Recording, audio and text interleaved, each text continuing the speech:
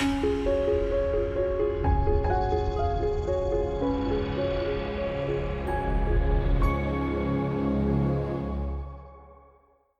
it's Robin Samora with the Fast Marketing Minute. I'm your marketing and PR expert, here to help you grow your business and brand. Social media can be annoying to you because you always have to write it, post it, and engage so that you're in tune with your audience. But did you ever think that your social media can be annoying your audience? Here are 4 ways you may be annoying your audience on social media and don't even know. First, your posts are too long and poorly written. Basic writing rules apply here. Keep it short and simple. Most people don't want to read War and Peace on social media. Get to the point and use proper grammar and punctuation.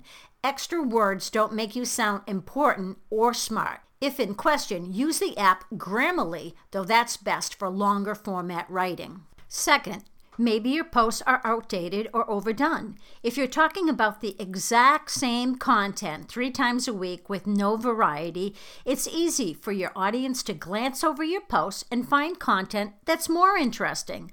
Number 3, your posts are too personal. New technology gives us a lot of information about our colleagues and prospects, but that doesn't mean we should use it all. I know I hate it when someone scans my Facebook page for images and then sends those same images on a send-out card.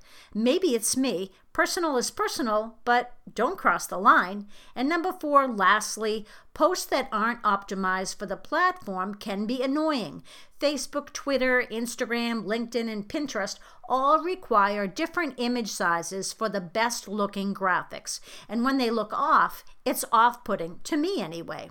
Sprout Social keeps an always up-to-date guide on image sizes that I keep in my bookmarks bar for quick reference. And your best design tools usually have this too. I'm Robin Samora with the Fast Marketing Minute. I've just written a special report on social PR trends. Would you like a copy? Download it at robinsamora.com/social PR. Talk tomorrow.